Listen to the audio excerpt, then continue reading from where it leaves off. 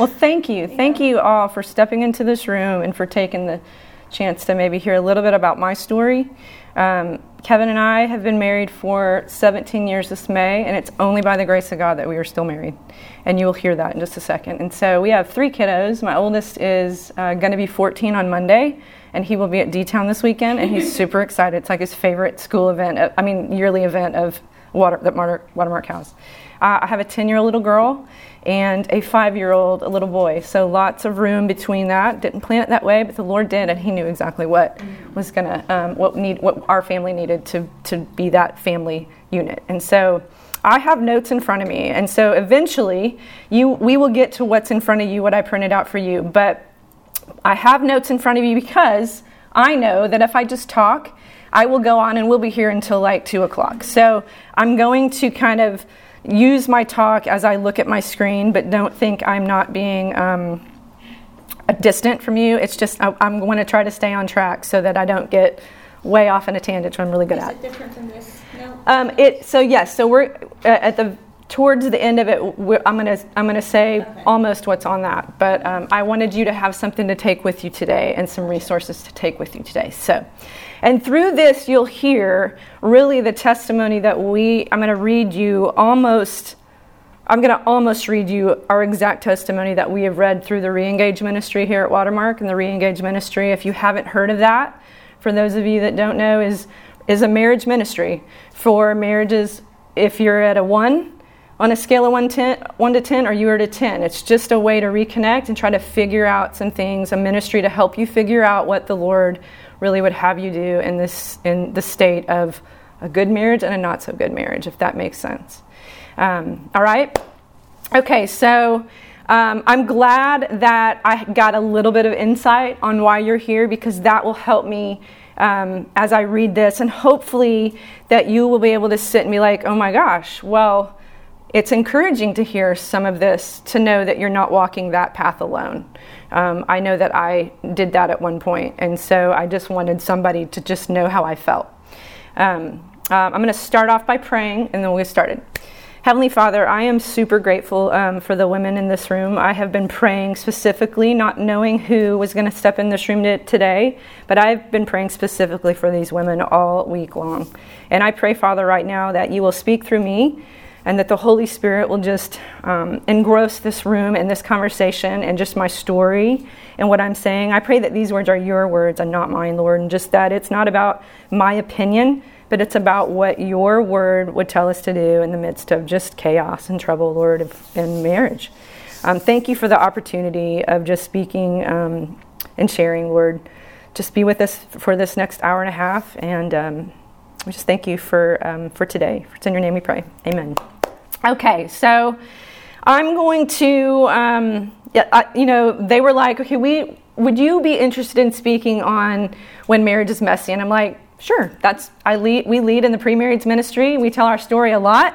We've told our story multiple times at Re-Engage. I'm like, I feel like a lot of people know that, so I can totally do that. I don't know who's going to step into that room, but let's do this. And so, I think that, tell me if this sounds familiar. So you wake up, you get ready for work.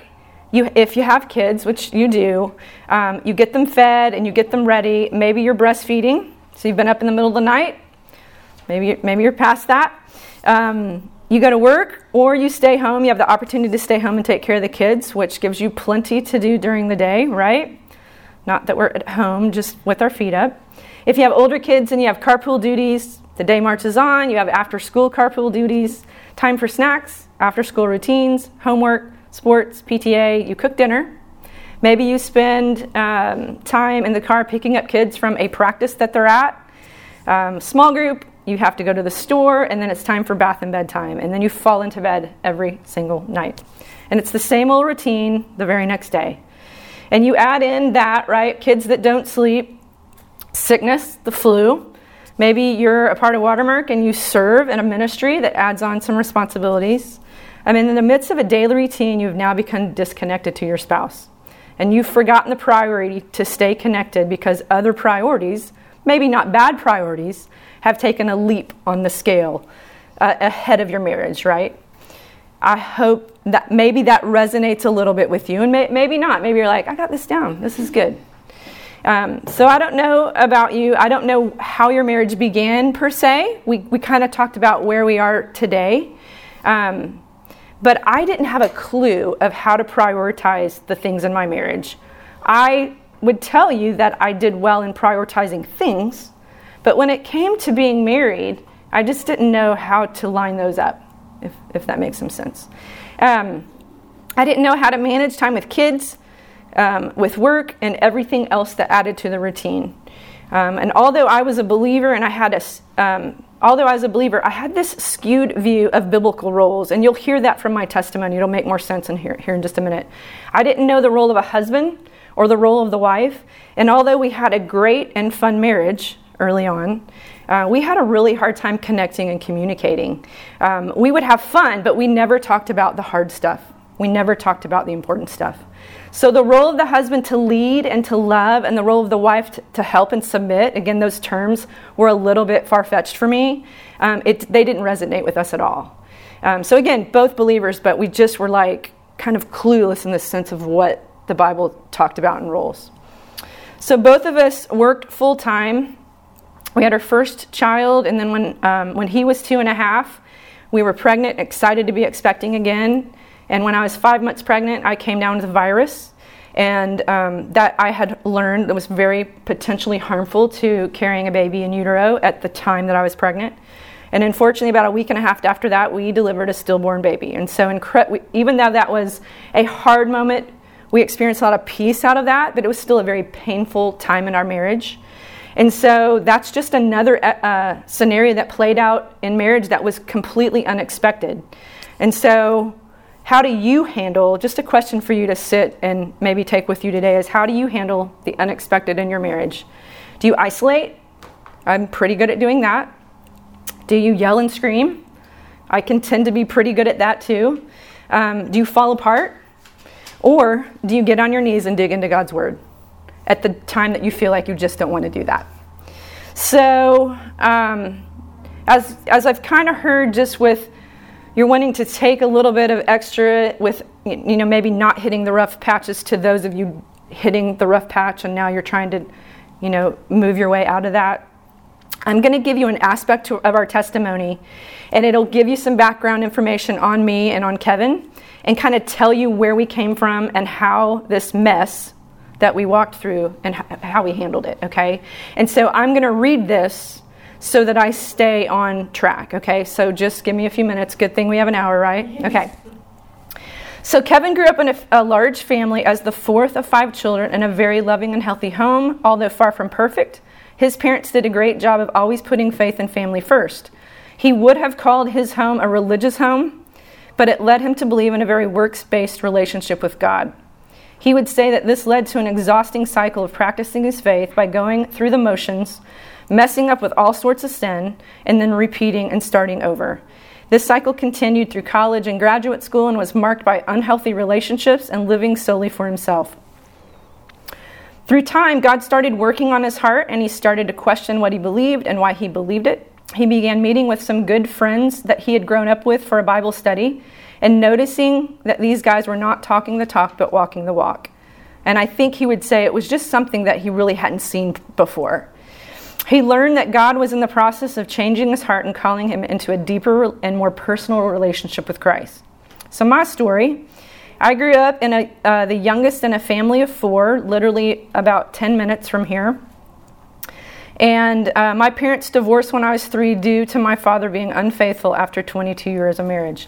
My dad left, and I've never had a relationship with him at all. I've seen him over the course of a few years, probably the last time being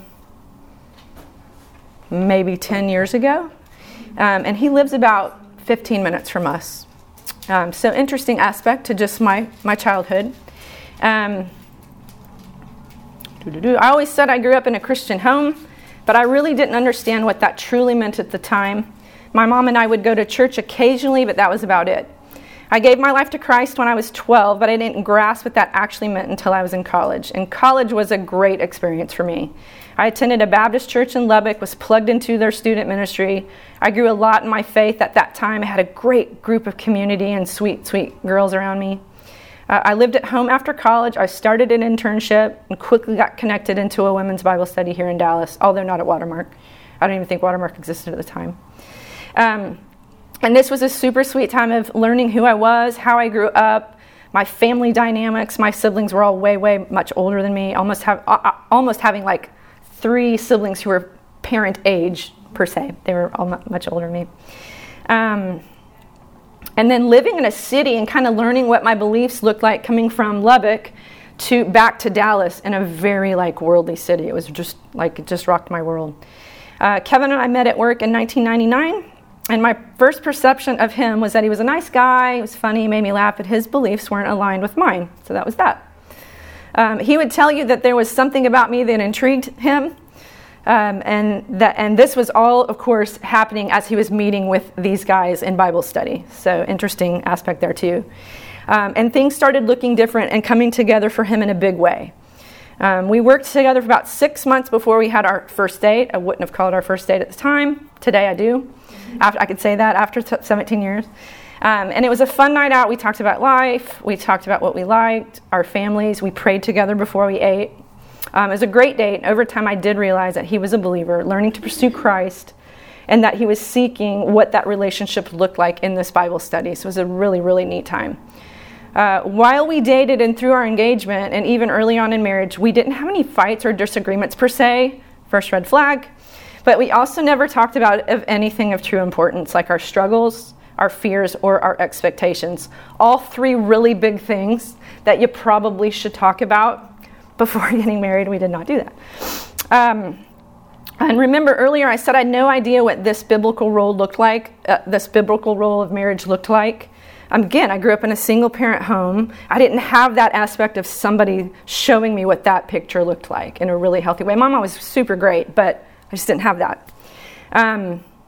We set no boundaries within our marriage, and I was extremely passive when it came to how I felt about things. We dated for 8 months and then married 7 months later in May of 2001. Kevin would tell you that even though we were both believers when we got married, he had no idea what it meant to be a godly husband and certainly did not know how to lead me well. Early in our marriage, we went through a fairly typical cycle, as I said earlier, of having a lot of fun together. We bought our first home. We had a great group of friends that we would hang out with, many of them not believers. We helped start a new church, not Watermark, and then we served there regularly, and then we began having children. And I would have said that we got along really well and we didn't fight much at all, which again, I think is something to celebrate, but I think healthy arguments are good today. I think that. We both thought at the time that we had a pretty healthy relationship. Over time, we both would say that things did get stale, but we truly thought it was because we were busy, we had young kids, we both worked full time, and that was that. And so never once did we think we should talk about any of this, right? Just lift the rug up, sweep it under the rug, thumbs up, things are good. We just went through the motions, isolated, and did our own thing. Kevin was not a horrible husband by any means, and as I mentioned earlier, we had lost our second child through a stillbirth, and it actually brought us very close together. And as time marched ahead, though, we got stuck in a rut and had a hard time connecting. So that rut or daily grind looked like this. We would wake up, we would get the kids ready for daycare because we both worked full time. We would drop them off, go to work. At the end of the day, we'd pick the kids up. We both kind of got off work at different times, but we worked together. So we would work together and go get the kids together at the same time. We would eat dinner. One of us would clean up the kitchen while the other one bathed the kids. By that time, we were exhausted, and we would usually go to bed disconnected, only to wake up and do it all over again. We had our share of fun times and good memories, but that cycle would continue until about the end of 2007. Kevin would have said at the time that his relationship with God was okay, but in hindsight, he said he was incredibly distant from the Lord, so much that he didn't see the storm that was up ahead. Around that same time, he had begun an emotional relationship with a gal at work, and the two of them that we worked with, and the two of them started working out together in the mornings. Passive, red flag, under the rug. Okay? You can see where this is going. That quickly developed into a deeper emotional connection. As the emotional connection grew deeper, it did become physical. The physical affair lasted a few more months and ended shortly before he left to return to school in May of 2008. He remembers thinking that he would leave that secret behind and do his best to just move on. He wrestled for months with what to do with this sin, and he would admit that it made him physically and emotionally ill, yet he continued to hide it from me. He wanted to tell me it was afraid that he would lose me and our children. And it all came crashing down one evening with a phone call. I received a phone call that night from the husband of the gal with whom he had the affair. He had just found out about the affair and called me to tell me everything he knew. Kevin wasn't home at the time, and when I called him and told him what had happened, he came home scared to death of the uncertainty that awaited him. So as you can imagine, things got much worse before they got even just a little bit better. And although I didn't mention divorce, so I made the choice. I didn't kick him out. I didn't tell him I wanted to leave him. It was the Holy Spirit, I think, absolutely working in our relationship at the time. So even though I didn't mention that, I was not present emotionally, spiritually, or physically in our marriage. I dealt with trying to do it all on my own, and I isolated big time. Again, that is one of my things that I do. I isolate. I wasn't home much. I didn't care to be home much. I drank too much to numb anything I was feeling, and I spent time with other people who were definitely not spurring me on in a healthy way. I was angry and sad, yet I wanted desperately to forgive. I just didn't know what that looked like. I struggled with worldly emotions, yet wanted to be a wife and good mother. This kind of this back and forth. I could not shake the fact that this had happened to us, and I was deeply hurt. Remember, this is what my parents experienced, right? Except my dad left. So that was kind of still in the back of my mind. The following March, after disclosure in July, we came here to re-engage at Watermark, and it was at that point that I felt like this is where the Lord wanted us. People were standing up, sharing their stories of redemption and reconciliation, of trouble, and of just kind of where they were, and I was overwhelmed with what I was hearing. I wanted to go home with those couples who had walked the path, who were on the other side of it. I want to be a roommate with them. I didn't, but I wanted that. I wanted that more than anything. I wanted that picture of reconciliation or forgiveness. I wanted that. I can't even tell you how just much I was just reeling for hearing more and more stories of that. As we dug in through Reengage, things were starting to improve, and we had a lot to continue to work through. And let me just say before I go on any further. So this was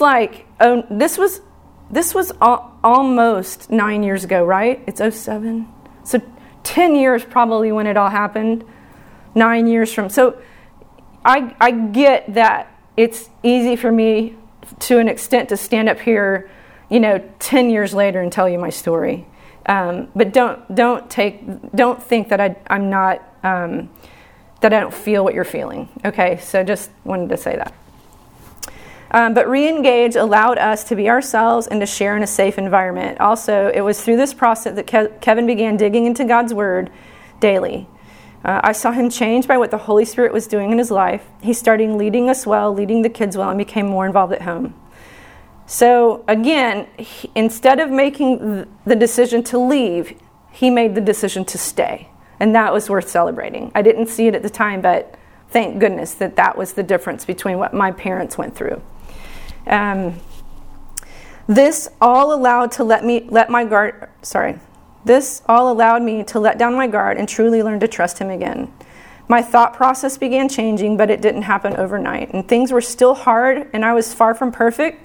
But as things began changing on his end, things on my end started changing as well. Again, it took me a very long time to work through my sin and my emotions on my end. I had to change how my relationships looked, and I needed to dig deeper and to get into the Word more to want to be invested in my marriage again. And y'all, that's hard.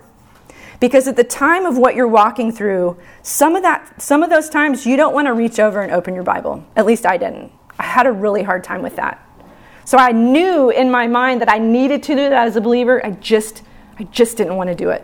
Okay? And until we walk this process. So this is, months and months later too. I learned what drawing the circle truly meant. Explain that in a little while if you hadn't heard that. I learned what my vows truly meant. I had to also take ownership on our mess and figure out all over again how the Lord wanted me to be in our marriage and what my role of a wife was, which I had never really learned. Through the heartache of all that had happened, all that process and all those months, Kevin's dad passed away of Lou Gehrig's disease, and my mom passed away within 15 months of each other during this time frame. So again, you're adding on just the different things that just are a part of life within a really hard part of your marriage. So this too was a huge part of still dealing with some pain. And to add this on top of everything else we were doing, it was a really difficult season. I had to learn to trust in his ultimate plan. And Deuteronomy 31:8 became like my favorite verse. The Lord himself goes before you, and will be with you. He will never leave or forsake you. Do not be afraid. Do not be discouraged. Amen. Like that, I go to that verse probably more than anything before talking to couples or just leading in a ministry like that. That's the anthem of just like, hey, you are not alone. You are not alone moving from Colorado. You are not alone in the mess of what your husbands are doing. And y'all are not alone as you're trying to prevent maybe what your future is going to hold, right? So over the course of time, Kevin would tell you that God completely changed his heart and changed our marriage. And so y'all, I get that sometimes that takes a really long time for spouses. Sometimes it's a few weeks and sometimes it's a few years. And you know what? The Lord has still gone before you. So just please remember that. Okay, no matter where you're at or how many months it's been or how many years it's been since you have found out, he's still in control. I know it's hard. Our anthem as a couple has become Romans 8:28. So that in all things, not just the good things, but in all things God works for the good of those who love him. Kevin had to work through a lot of shame and guilt associated with unfaithfulness, and if he lets his guard down, even today, 9 years later, those feelings of guilt and shame can easily resurface for him.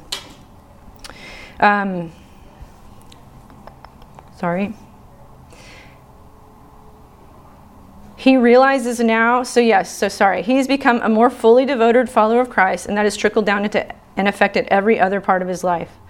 He realizes now what it means to be a godly husband and how to lead me well. He has a group of guys around him who ask those tough questions and holds him to a higher standard. I'm going to break those down in a little while. And we both spend time intentionally connecting with one another. We make time for date nights and actively pursue each other. And we are in a much better place spiritually, emotionally, and even physically than we ever were prior to the mess. And so as you've maybe heard Proverbs 3, right, 5 and 6, trust in the Lord with all of your heart, lean not on your understanding. Those are really important verses that they kind of come to light in marriage, right? Because when things happen it's still the trust in the Lord that you need, that we can't do aside from ourselves. I can tell you today, and again, just give me a second to continue further. Without a doubt, I would marry Kevin all over again. Even knowing what I know now, I would marry him all over again. Now, please don't hear me say that you have to have an affair to experience this. You don't have to do that. I'm not saying that. But I'm telling you that that storm in our life, that mess in our life, changed the trajectory of everything moving forward.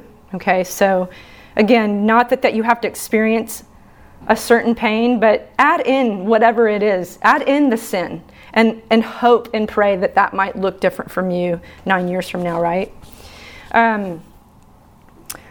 Please hear me say, I already said that, sorry. I would not wish this pain or our story on anyone, but there is absolute no doubt that this has changed us forever.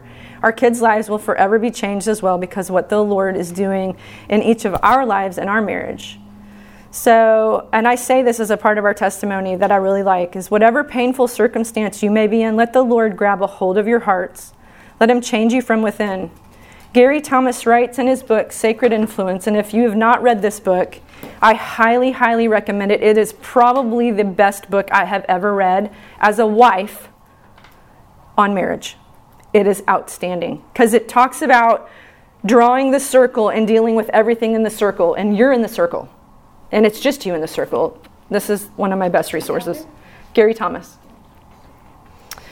So he says, a good marriage doesn't happen by accident, and a good marriage isn't maintained by accident. Both are the work of the Holy Spirit and the foundation of Jesus and his unchangeable truth in the life of two sinners who are married.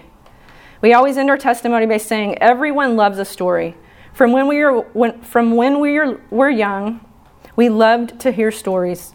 Even now we are drawn to stories, especially true ones.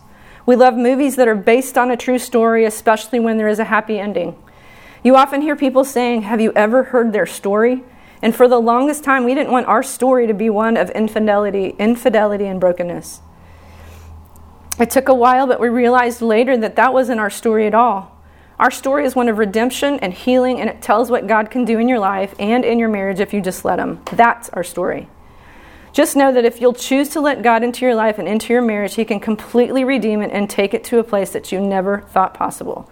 Because God is still in the business, very much so in the business, of changing lives and changing marriages, and that can be your story. So as you know, you've heard, Christ knows what you're going through. He knows your pain, he knows your heart, he knows your schedules, and he won't let you go. And another really great verse is Isaiah 40, 28 through 31.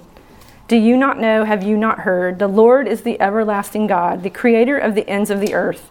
He will not grow tired or weary, and his understanding no one can fathom. He gives strength to the weary and increases the power of the weak. Even youths grow tired and weary, and young men stumble and fall. But those who hope in the Lord will renew their strength. They will soar on wings like eagles. They will run and not grow weary, and they will walk and not be faint. So as you can see, y'all, we've come a long way, right, from 17 years ago, and even almost 10 years ago from this messy marriage. And so I'm going to talk to you about what we both think played a huge role in what happened. So I had to take ownership from what I was doing, in the sense of I didn't make Kevin have the affair, but I still had to own my part of maybe what I wasn't doing as a godly wife, right? Okay, I get that sometimes very hard. I think initially early on when I found out, I had a hard time with that. Because I was like, you did this, you chose this, you, and I wasn't doing very well at drawing that circle, okay? So, and I'm going to use some of these. This is going to be part of what this is going to go into. But I'm going to tell you, so these are what we were not doing well. So we were not spending quality time in God's Word. Things were busy. We were getting up early already. Why get up any earlier to spend time with God? It was just kind of the craziness of like, we're exhausted. Oh gosh, I need to spend time with God today. We didn't have that mindset. And so some verses that I might have even given you, let me pull that out. Oh, I did. So I included some of these verses in that first P, but again, don't jump ahead, but those are on your sheet. It's Psalm 119, 105. Your word is a lamp for my feet, a light on my path. Psalm 119, 11. Your statutes are my heritage forever. They are the joy of my heart. 2 Timothy 3:16 and 17. All scripture is God-breathed and is useful for teaching, rebuking, correcting, and training in righteousness, so the servant of God may be thoroughly equipped for every good work. Here's one of a great one, James 4:8. Come near to God and he will come near to you. Wash your hands, you sinners, and purify your hearts, you double-minded. So abiding daily, you hear it. It is super important. It's not only important for your relationship with God, but it is super important for your marriage.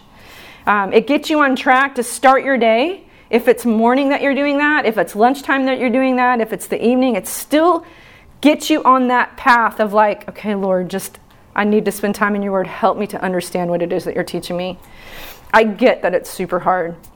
But when it's messy, Satan is going to tend to drive you away from wanting you to spend time in God's word, right? On the day of the nest and on the day of Bible study, it's always a bad day.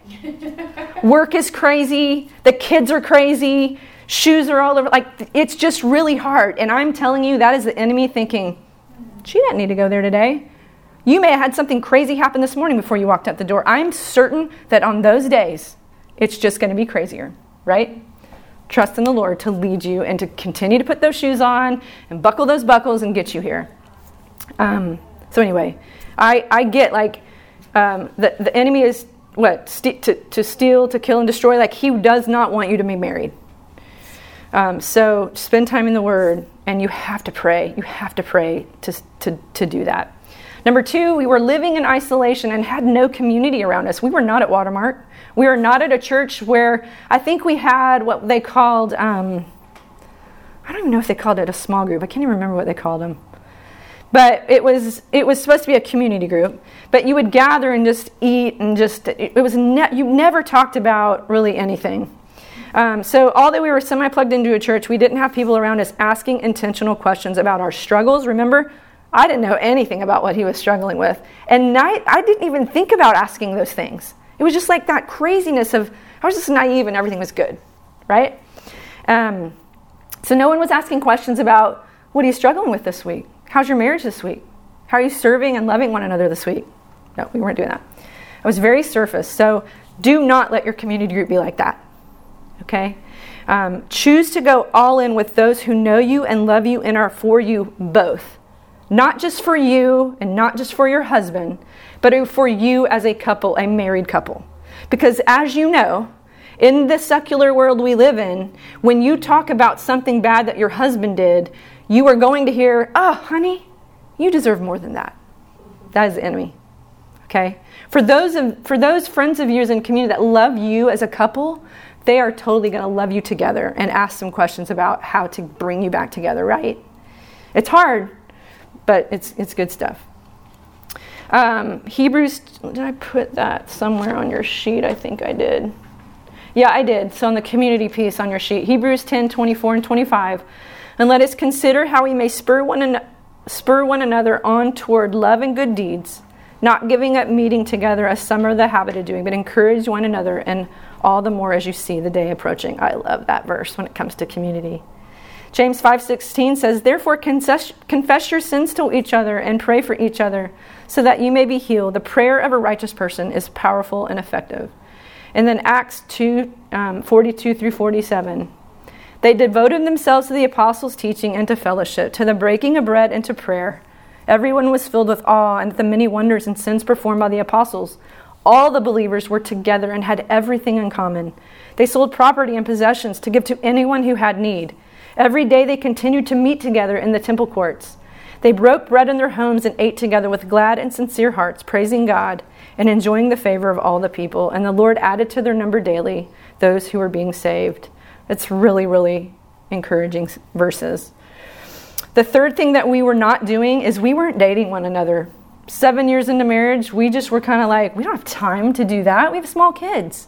How are we going to do that? Again, I had at the time, so I guess our oldest was five, and then our youngest was not even 1 yet. So it was that's like, you get that. You're in the trenches of just young kids, right? But gratefully, they weren't asking a lot of questions, okay? So we didn't sleep in the same bedroom for a really long time. Kevin was in PA school, and so he was studying in the other room. So that's what they saw. Oh, Daddy's studying in his other room, in his room. So they didn't question a whole lot, like what, why, and I think that was good. I mean, you know what I mean. So we weren't dating each other. We had forgotten how to have fun together. Your kids, so again, I think I get it's hard with young kids, right? But you have to know that dating one another is important just to renew that, as I'm going to read in Ecclesiastes book, enjoy life with your wife whom you love. I think that's just really important to remember that even through the midst of chaos and burnout, dating each other will help prevent some of that burnout. And I also know that having young kids, you're tired, you're frustrated, we're selfish people. And so spending time in God's Word hopefully will help us not always want to be so selfish, but we're still born selfish. I was selfish this morning, so it's just one of those things. It's hard. So Ecclesiastes 9:9, and I also think I might have put that on your sheet too. Oh, I didn't? Okay, Ecclesiastes 9:9. Enjoy life with your wife whom you love all the days of this meaningless life that God has given you under the sun. All your meaningless days, for this is not your lot in life and in your toilsome labor under the sun. Enjoy being married when you walk through that difficult time, okay? And so I also have included, and I'll go through that in just a minute. I'm not going to read that because I'm going to add that at the end of it. The fourth thing we were not doing is we did not have boundaries with the opposite sex in place to protect our marriage. This is huge. I never thought much about opposite sex relationships. It never occurred to me that we needed to have boundaries. Super passive or naive, call it what you will. I seriously think, well, my parents went through that and it was super painful and he knows it. This is never going to be our story, right? So it just never occurred to me. And we worked together, guys. We worked with people that we knew. So why in the world was that something that I thought was like a hindrance to it? Yeah, I was super naive. But we worked together. We were married. We were believers. So the naive aspect of just thinking nothing would ever come between us. That's what I was thinking. Today I would say that this is such a big part of understanding that sin is alive and active and that Satan wants to use this way of thinking to truly mess up marriages. I absolutely believe that. So we'll go through that in a little bit at the end with your page. So if you want to live daily with your vows in mind, then learn how to protect your marriage and trust in the Lord to walk this path with you. There is and I put it as a part of your sheet, there's a Desiring God article. It's called Until Death Do Us Part, for real, like dash for real, by a writer named Sam Crabtree. Basically, it tells us that it doesn't come to a surprise that God expects people. It doesn't come as a surprise that God expects people to say what they mean, whether of speaking of marriage or any other subject. I thought that was pretty powerful, right? Because as we're saying our vows, it's the moment. You're in the moment of excitement and I'm marrying and this, like those vows truly come into play a few months later. Like you really did say them. Like, I really did say that. There's a video of me actually saying it, right? Like, oh yeah, I did say it. I didn't just cross that out and not say it at my wedding. So I thought that kind of hit me like, ooh, that's pretty powerful. So I don't know. I don't know if it's issues with your spouse. If you're having issues with, I kind of know what's going on. If it's maybe you're having a hard time learning or knowing how to be a loving wife, of that title that I think some women cringe hearing as that helper, that person who's to submit, right? That's hard too. I don't know if it's the craziness of having young kids, but I'm super glad that y'all are here to maybe, as we go into this, to maybe walk out here with okay, I've got something to take with me. I need to start doing this today. But here's what our life looks like today. And it's still as crazy as today as it was 9 years ago. But tell me if you notice a difference. So we're serving together, we're checking in with each other, we're dating one another. We're spending time in God's Word. We're memorizing Scripture together. God took our mess and He made it amazing, even though we are far from perfect. I hope that is encouraging to you. I hope it's not like you don't walk out of here and you crumble that paper up and you're like, I can't even think. I don't even know what to think. I can't even see myself thinking like that. Just give it some time. Let the Holy Spirit hopefully soften your heart. So on your paper here, this is something that I hope you fold away, keep it in your Bible, and maybe use it as a part of your quiet time. So I'm going to take this as a way to remind you of ways to protect your marriage. There's words with each of those letters, protect, okay? Might be redundant, but it's good stuff. So just bear with me if you hear something that I've already said. Okay, so P, again, what was that? What were we not doing well on that number one? The P, prayer time and time with God. So Watermark has something called Join the Journey. You can get online and sign up for Join the Journey, and it'll show up in your inbox every single day. It's just one way to get in the Word. Join a Bible study. Doesn't have to be at Watermark. Join a Bible study that you're learning and digging into God's Word with. Like I said earlier, you want to devote daily, and you want to make that number one, not kids first and problems second and words and then your marriage. You want it to be God and then your marriage. And those are the verses that I read to you earlier. And y'all, the number one, I think, besides praying or devoting daily, is praying together. Now, I get it. That praying with your spouse right now might be really hard, and that's okay. But pray for your spouse if you're not praying with him. Pray for a change of heart, and pray that the Holy Spirit will work at changing a heart, not you. It is not up to you. For a really long time, I thought it was all about me needing to change his heart. Who's he talking to? Who's he texting? Who at school? Like, he was in PA school. He had started school with, I think, 43 people, and 38 of them were young, pretty, successful women. That was tough. You've got to pray for your spouse, okay? I was so thinking that control is one of the reasons I went through Region here at Watermark. Control. Like, I'm going to control what he's thinking and what he's doing, and it is just not up to me. I can't control what he's looking at. I can't control who he's thinking about. Is he thinking about this girl? Is he looking at something? It is not up to me. And to this very day, it's still not up to me. If I let that be a part of who I am today, y'all, I'm miserable. I am super miserable because I am not in charge of his relationship with the Lord, right? I'm in charge of mine. So praying is huge. Always pray for yourself first. Totally. Like, Lord, yes. And that's big. Softening, Yeah. that's a huge prayer, because when you're going into prayer and you've gotten, if you're angry, if you can be angry and not sin, that's biblical. But if you're angry and you're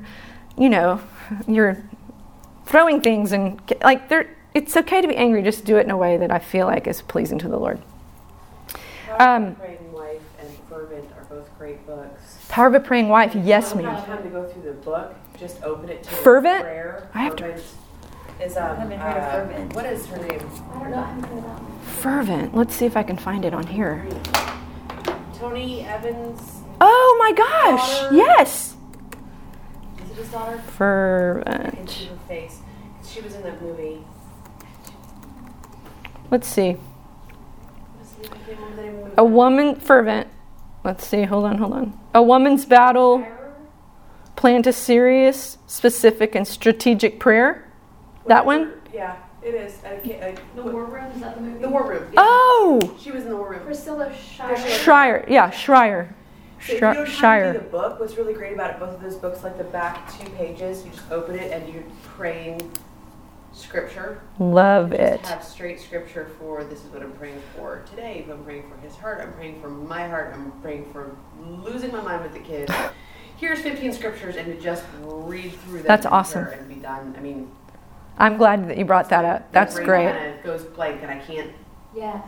find the words. Yes, totally. To have it organized for me is a beautiful thing. Yeah, Can I quickly share something? absolutely. It's not really like part of, it's part of the subject today. And I remember watching just this, I don't know if you've heard about Sid Roth. Anyway, he's a Messianic Jew, but he has a program called It's Supernatural. Mm-hmm. And so he's a Christian, but he was obviously Jewish. And he always has guests on the show, and it's so interesting because there's so many testimonies that come out of that show. And I don't know if have any of you ever heard about John and Lisa Bevere? I know Becky has because I told her about them. Have you ever heard about John and Lisa Bevere? I've heard of. I know Lisa Bevere. Isn't she a Christian singer? No, she's a Christian Writer? Yes, she wrote Lioness Rising. She wrote Girls with Swords, and she wrote Without Rival.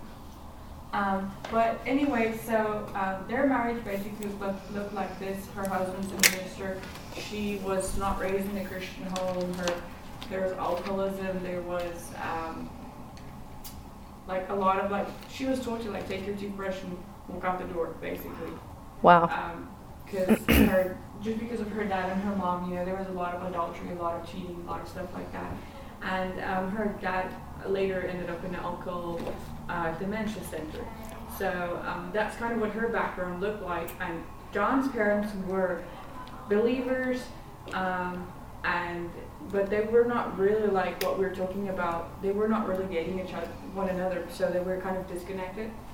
and I'm sure everybody's been there, especially if you're in marriage. But anyway, so they went on to the show, and they shared their testimony. And John, her husband, being a full-time pastor in ministry, actually had a porn addiction since he was 11.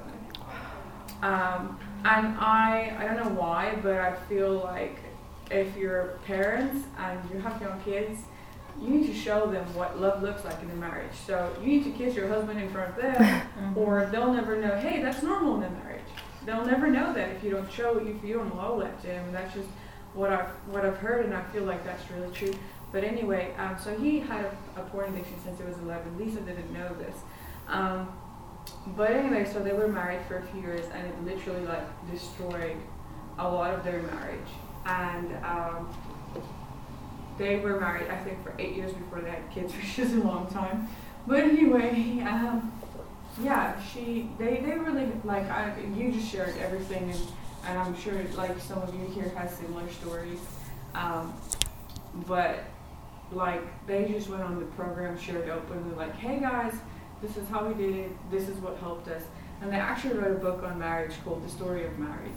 I've heard that, actually. I've made everybody notes with the I love it. The program name on. So if you want to go watch it, like I saw the program personally. Is it called again?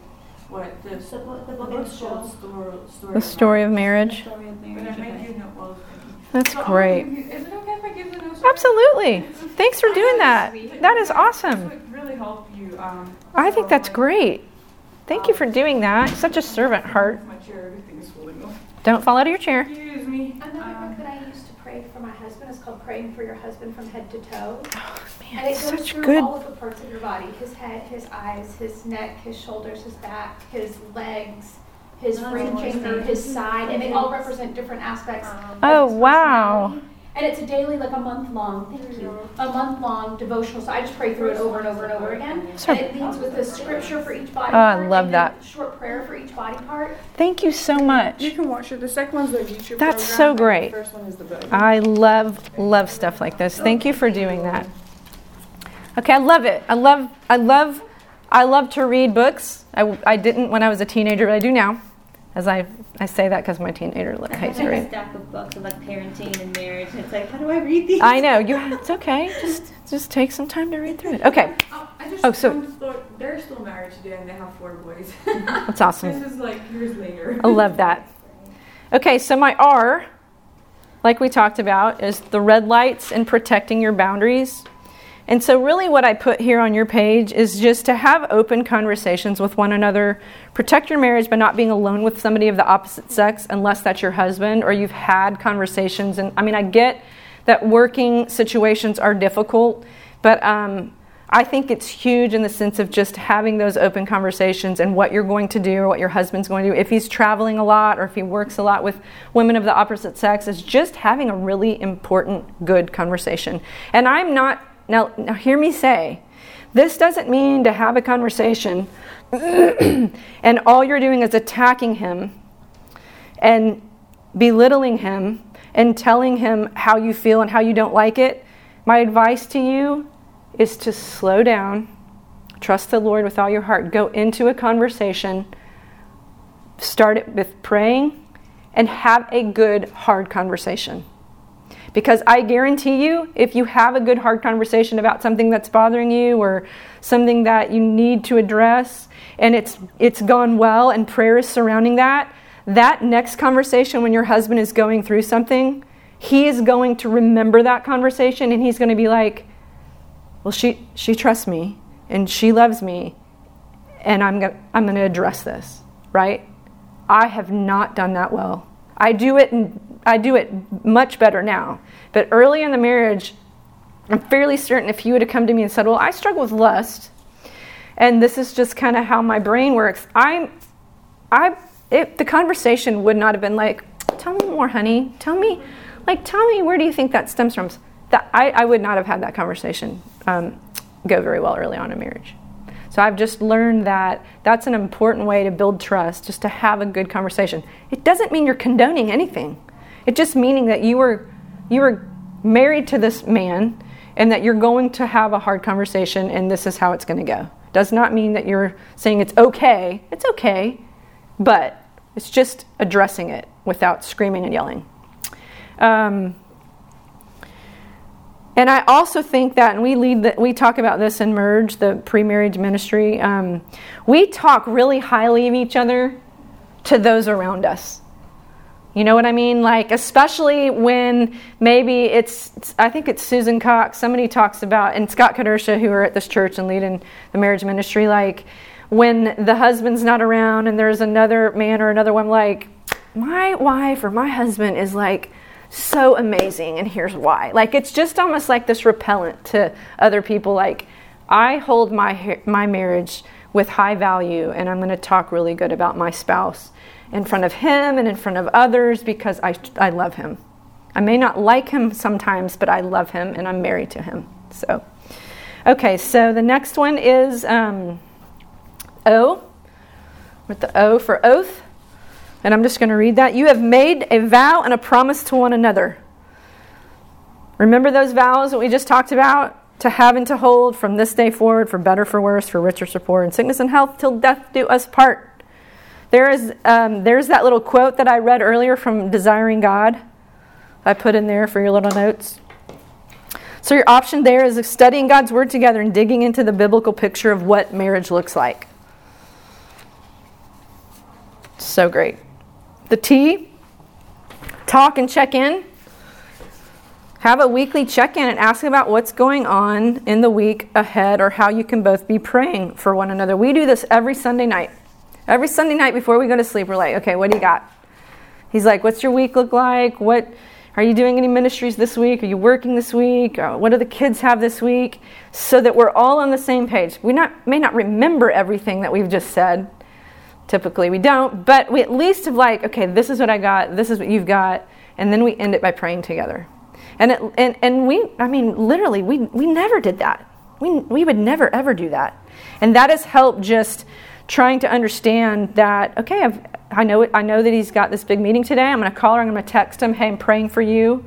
Right before I led this, he sent me a really great text and scripture, like, hey, I'm praying for you. I know this can sometimes be a hard conversation to talk with a room full of strangers. And that's very encouraging. So I just remembering, like, doing that for one another is really important. Kind of helps you remember that you're a team. Absolutely. I love that. So E, that was a tough one. I was like, what am I going to put for E? So I found that I got the word energy. Just deal with me. Bear with me here. So this writer, Allison Smith, says, without energy, life stops. Plants will not grow, cars will not move, impulses will not fire. So why do we often forget to expend energy in our marriages? Oftentimes, marriage is viewed as a self-sustaining organism that will fend for itself. To be in this relationship, both parties must be responsible for the amount of energy that gets put into the maintenance of that union. The definition I found of energy is the strength and vitality required for sustained physical or mental activity. So just remember, as I put there, just because your husband's not contributing the way you want him to, it does not mean that you aren't called to continue to serve and love him. Marriage is not conditional. And that sometimes can be really hard in the sense of something that you're walking through that's really, really painful. I totally get it. So that aspects of you both have to contribute to make it work the way the Lord wants it to look. Back to that biblical picture, right? So jumping ahead to community, as I mentioned earlier, it's that verse in Hebrews. Don't live in isolation. I'm not kidding. That is like my number one. I want to like pull back and isolate and withdraw and literally keep it all to myself because I'm super, super good at self-reliance. I can do it. I got this. I'm good. That is ridiculous. I mean, and Kevin can read me pretty well. Like, he'll be like, what's going, like, are you okay? And I'm like, I mean, yeah, I'm just kind of having a hard day or something's hard or blah, blah, blah. And then he's like, well, whenever you want to talk about it, let's talk about it. But let's talk about it, like, at some point. And community is good at that as well, because rather than just going to community and having a meal and asking about your kids, which it always ends up being, it's always crazy with kids. Some questions that we ask one another are, like I told you earlier, like, how'd you do serving your husband this week? Loving your husband this week? How is intimacy this week? It's super hard sometimes for me still, since that all that happened. Intimacy is one of those things that just really, really gets my heart. What were your arguments this week? How did you handle some arguments this week? And then it's like, how are your kids? Like, are you spending time in God's Word? How are the kids? How are you parenting? Are you parenting well? Like, and always, always, always bringing Scripture to that. Okay, because it's not about our opinion. Our opinion doesn't matter. God's Word is what forms our opinion, and that should what we always go to initially. Okay, and so then we've got T, time together and dating one another. Woo woo. So the bottom here is just remember to plan things out together, even if it includes the kids. I've included a blog. Scott Kadersha is our director of All Things Married here. And he has a blog, scottkadersha.com, and literally there's on there, as soon as you pull it up, it's 124 killer date night ideas. Fun, random, creative. I've also included some other really great instant resources. So this, again, is probably my best, my favorite marriage book. I could spend an hour reading you quotes out of here that I just absolutely love on grace and mercy and forgiveness. And it is kind of hard to believe a male wrote it, but it is so good. I am amazed at how in tune he is with the wife. And I mean, he's been married a long time, but. So there's this nonprofit here in our area. I think it's called like Date Your Spouse, something like that. Yeah. But they like, if you don't have resources. That's another great one. On a like date or whatever, they like give vouchers and they have free childcare. And they give you like a gift card to like a restaurant and like a movie or something. So you can actually have a date night, and they take the kids. And if you're within like the first, I don't know how many vouchers they have every month, but yeah, it's really, or even if you can't afford your own date, but you need someone to watch the kids, that's really cool. You can drop them off. I've heard that. Yeah, I've heard of it like once or twice, and now out of nowhere it just popped back into my so head awesome. right now. See, it was Holy Spirit speaking. Right. So write that one down under your additional resources. I think it's called Date Your Spouse. Is that it sounds familiar. Right? I should look it up here before we leave. Okay, so got you this. There's a great one. When Sinners Say I Do. I don't think I put it on there. When Sinners Say I Do by Dave Harvey. Right? Because we're married and we're sinners. So here we go. It's another great one. The Bible, number 1. And Timothy Keller. This is probably my favorite marriage book. Do that one right now. Favorite marriage book. I think they even not require it. They talk about it through Reengage as well. It's just a really, really great marriage book. They told me about that one. And then this one is just, he came to the marriage ministry conference last year, or the church leaders conference, I can't remember, but it's called Fun Loving You by Ted Cunningham. I think I put that at the bottom there, did I? I did. These are just really great books to walk through. Just in the sense of just, again, I know you probably have a stack of books, and that's okay. But I'm sure if you're Audible. I'm sure they are too. Yeah. If you're isolating and you've got this stack of books is one thing, but if you're reading and you're like, reach out to ministries and people that you know that can help walk through some of this stuff with you. Being in a new place and away from what you're used to, like, reach out and get plugged in. Like, I don't know where your husband is on that scale of like, but I mean, I will be praying hard for your marriage and for him and for his heart to change. I mean, again, we talk about, we may not see miracles like we've seen specifically in the Bible, but he's still in the business of working out miracles within relationship and marriage.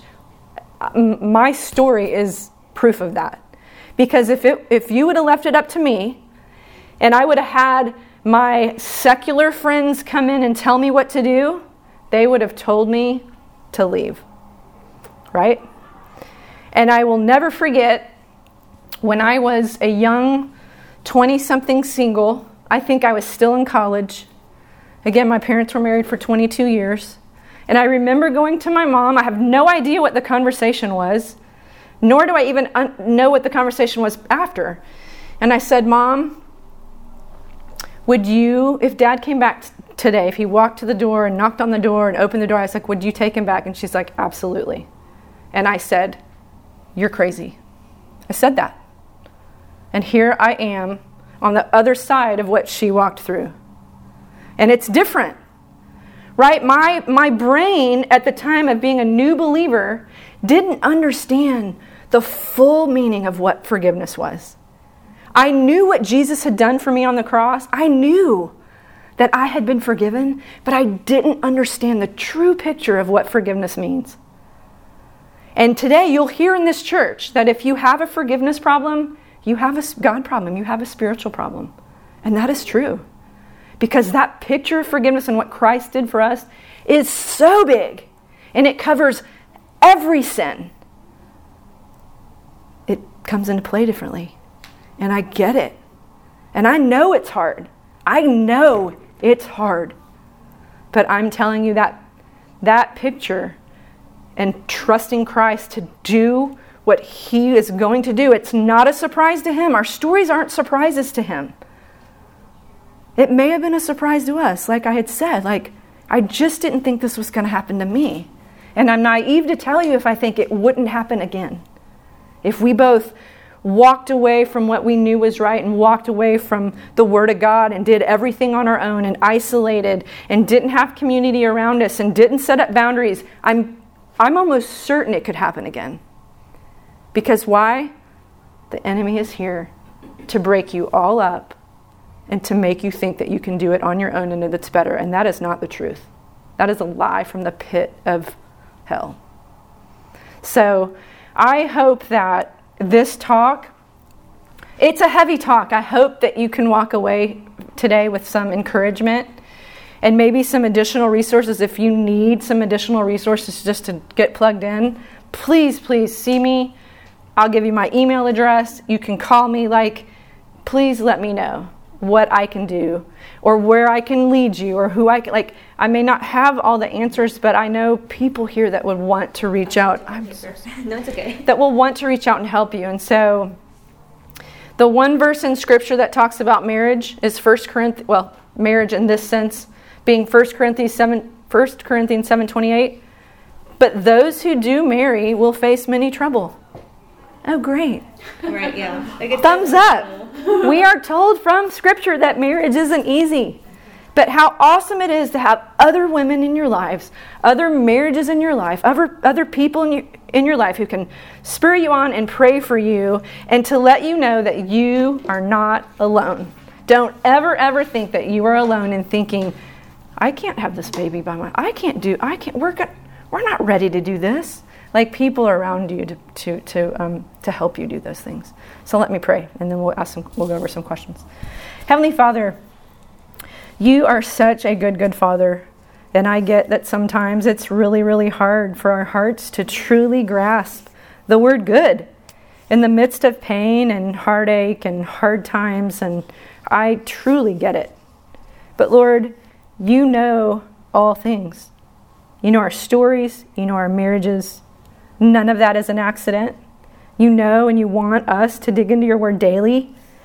And we as humans have a really hard time because we love to put things ahead of time with you and our marriages. So I pray, Father, that you will just surround these women. Help them in their marriages, Lord. Help them just dig into the reality of what you have for them and just that it's good. And Lord, I pray, Father, for reconciliation. I pray for healed hearts. I pray for that selfishness. I pray that you will just literally come in the midst of their marriages and change any aspect that needs to be changed that just isn't good and holy, Lord. Thank you for the opportunity to speak today. And I pray that as these women go out here, that they will have the tools that they can maybe go to help just figure out what the next step is for them, Lord. So thank you for the nest and the women who lead, the leadership of the nest and those who teach.